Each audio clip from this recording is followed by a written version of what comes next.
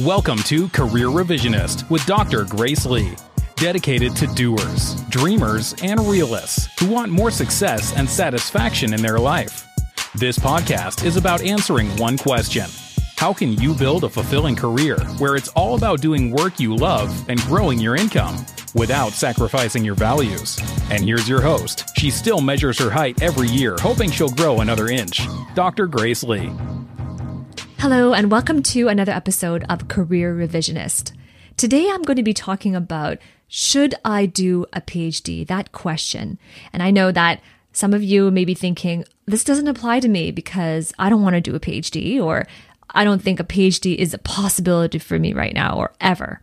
But hold on, because what I'm going to be going through is a decision-making process, and it could apply to whether or not other questions like, should I go to college, or should I do a bachelor's degree, or should I do a master's degree, or should I go for this professional certification program? So what I'm going to be talking about is I'm going to be going through a few questions that you could ask yourself when you're at that decision point where you want to change in career and you realize that there are some gaps in your skill set that you need to close to get to where you want to go. But maybe you're at a point where you're not sure if this particular skill set or this particular roadmap will get you there. Right? You know that you need to upgrade a certain skill set. You need to obtain a new skill set because you want a change in career and you want it now. Right? So the reason why I've decided to address the question of should I do a PhD is because I get that a lot. Now, I've done a PhD, and my PhD was in neuroscience, and a lot of students are in a master's program, or they just completed their degree, bachelor's, master's, whatever it is. They completed a degree, and they're thinking about a PhD, and it's quite common for them to answer that question for themselves by talking to other people who have done a PhD. And usually the way they frame the question is, should I do a PhD? Was it worthwhile to you?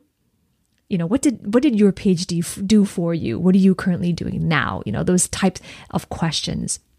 So during my academic career, I've been asked that particular question a lot, right? Because at the time when I was deciding on doing my PhD, the only thought process I had was very linear.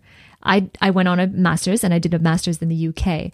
And during that degree program, for me, linear thinking, what comes after a master's degree? Oh, a PhD. So I'll just do a PhD. And so I applied and I was accepted, and then I did my PhD. But in hindsight, I could have come about this decision with a lot more empowerment, with a lot more intention, with a lot more connection to what I wanted to get out of it, right? With a lot more research and making more of an informed decision rather than a default decision. And that's what I did, was a default decision. And don't get me wrong, I don't regret that. It has had a lot of impact on my personal growth and my career growth as well. But it's not for everyone. And you don't have to do a PhD to get career growth, to get success, or to have personal growth. You don't have to do a PhD in order to get that, right? So the first thing you should do, if you're considering doing a PhD, and it doesn't matter what your background is in, it doesn't matter if you are in a bachelor's degree program, or you're just graduated from a bachelor's degree, it doesn't matter. I mean, if you're thinking in the distance that a PhD is a possibility for you, and you're trying to decide, should I do one? The first thing you want to do is to have clarity on whether or not you want to do a PhD. This may sound, well, that's kind of obvious, right? But it's not as obvious as you might think, because there's reasons why you want to do a PhD, and then there are the real reasons why you want to do a PhD, right? So what are the real reasons? And no judgment at all. But you have to get brutally honest with yourself. What are the real reasons? There are the reasons that you give people, the reasons that you say, and then there are the real reasons where behind closed doors, in private, in your most vulnerable moments, you realize what these real reasons are. And I'll give you some examples. Some possible real reasons that I've heard was that the real reasons for doing a PhD. Is it for status? And there is a status associated with that, right? Your new title will be doctor. There's a status that there is an assumed societal credibility to you for if you have those 3 letters attached to your name, right? It's like you feel educated, you feel more intelligent, whatever that is, whatever that status looks like for you, is that one of your reasons, right? Another example could be to get better pay. Certain career tracks, certain career paths do pay more for people with PhDs. Or with a PhD, sometimes you can command more of a salary or command more pay for certain projects if it's project-based, because of your area expertise. In certain circumstances, in certain cases, that could be true. So is that a real reason why you want to do a PhD, is to have that avenue of commanding higher pay? Or perhaps your real reason for doing a PhD is that you want to fill in gaps in your resume. And it may be silly if in some countries, for example, in North America, a PhD sometimes could run you 7 years before you graduate, before you complete, especially in the STEM fields, that is like the science, technology, engineering, and mathematics. Sometimes it could take up to 7 years to get a PhD. So it might sound kind of silly to do a PhD just to fill in gaps in your resume. But here's the thing. Often I've talked with people who do a PhD because after their master's degree or after their bachelor's degree or after that, what they've done has ended, a contract has ended or a degree program has ended, they still haven't figured out what their career path is going to be, right? And at the same time, they don't have a job lined up. And so when they really get honest with themselves, what they're doing is going into more schooling as a way to procrastinate or delay that real decision about their career. And don't get me wrong, it is a high level procrastination. It is not, you're not procrastinating by watching Netflix or by traveling or going shopping, not that type of procrastination. You're still developing a skill set with a PhD. You are still growing personally. You are definitely obtaining more education and investing in yourself. But the reason for choosing a PhD is because you don't have a job yet, then you just have to be brutally honest with yourself if that is the real reason for doing a PhD, rather than on interest, right? And the real reason is that you don't have a job lined up yet. You don't know what you want to do exactly. So you want to do a PhD to give you those years to decide. And hopefully in that time, something will spark your interest, or you'll come across something that inspires you. Or in that time, it'll give you time to search as well. And you have the next few years of your career lined up for you because it's tied into PhD. So that way there's no gaps in your resume. Right? So then you're just trying to get real with yourself and about why you want to do a PhD. But here's the thing. You want to make sure that you're choosing it for the right reasons. And that won't get you feeling stuck during the years it takes to do one. Because as you know, if you're in North America or some other country, sometimes it can take up to 7 years to do it. Beyond 7 years, many universities won't let you go that long. But depending on your project and your research project, sometimes the nature of the experiments, the nature of that project really does take a number of years. So that's why it's important to make sure you're choosing it for the right reasons. Because you don't want to feel like I'm stuck in this decision. I made a decision. I made a commitment. I accepted a degree program. I got a PhD supervisor now. And oh my gosh, I'm stuck for the next 5 years. So you don't want to put yourself into those feelings, especially if it's not the right reason. Because if it wasn't the right reason to go into it in the first place, then you can have feelings of resentment build up and bitterness that this isn't the right path for me. And that it could lead to feelings of having time wasted and go down that path. But if you chose it for the right reason, and you go into it like that, even if you don't enjoy the PhD itself or the work involved in the PhD or aspects of the PhD, then it won't make you feel stuck, if that makes sense. Right. Okay. So the next question you want to ask yourself. So first is, do you want to do a PhD? Why do you want to do a PhD?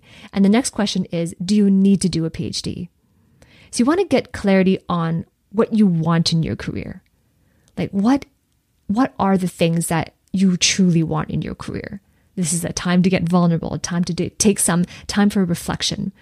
What are the things you want in your life? What are the things you want in your career that will get you the life that you want? Right? And that will help you decide on a career path that interests you in doing work that you love. Then you want to ask yourself, okay, do you need to do a PhD to get to where you ultimately want to go in your career? Because oftentimes we may think that a PhD is a good idea for the reasons that you will have discovered for yourself earlier. Status, pay, resume gaps, being more educated, whatever that is, whatever you value, because I value education, then PhD, you know what I mean? So whatever the reason is for you. So now you ask yourself, do I actually need? So this is looking at the facts. You're setting the emotions aside and you're looking at the facts. Do I actually need a PhD to get to ultimately where I want to go? And there are instances, there are career paths where you absolutely need one. For example, if you want to become a tenured professor at a university, then chances are, especially for certain departments in the college, you will need a PhD for that. Right? So then you're separating, you're fact gathering. Do I need a PhD for these career paths? Maybe there are some career paths that you ultimately want to be in that require them, and other career paths that would also be connected to your purpose and your passion. They don't require a PhD. So then you're just asking yourself, do I need to do a PhD? And the third question is, are you familiar with the PhD landscape? So get yourself involved in some of the research around the logistics of getting a PhD, exactly what's involved in getting a PhD. And every college has different logistics involved in it. What you have to have, what they look at to accept you into that degree program. The expectations for you when you are considering a PhD. And these are your own expectations and the university's expectations as well. So this is just fact gathering. Logistics, expectations, and what are the benefits and the drawbacks, both in the industry and the marketplace.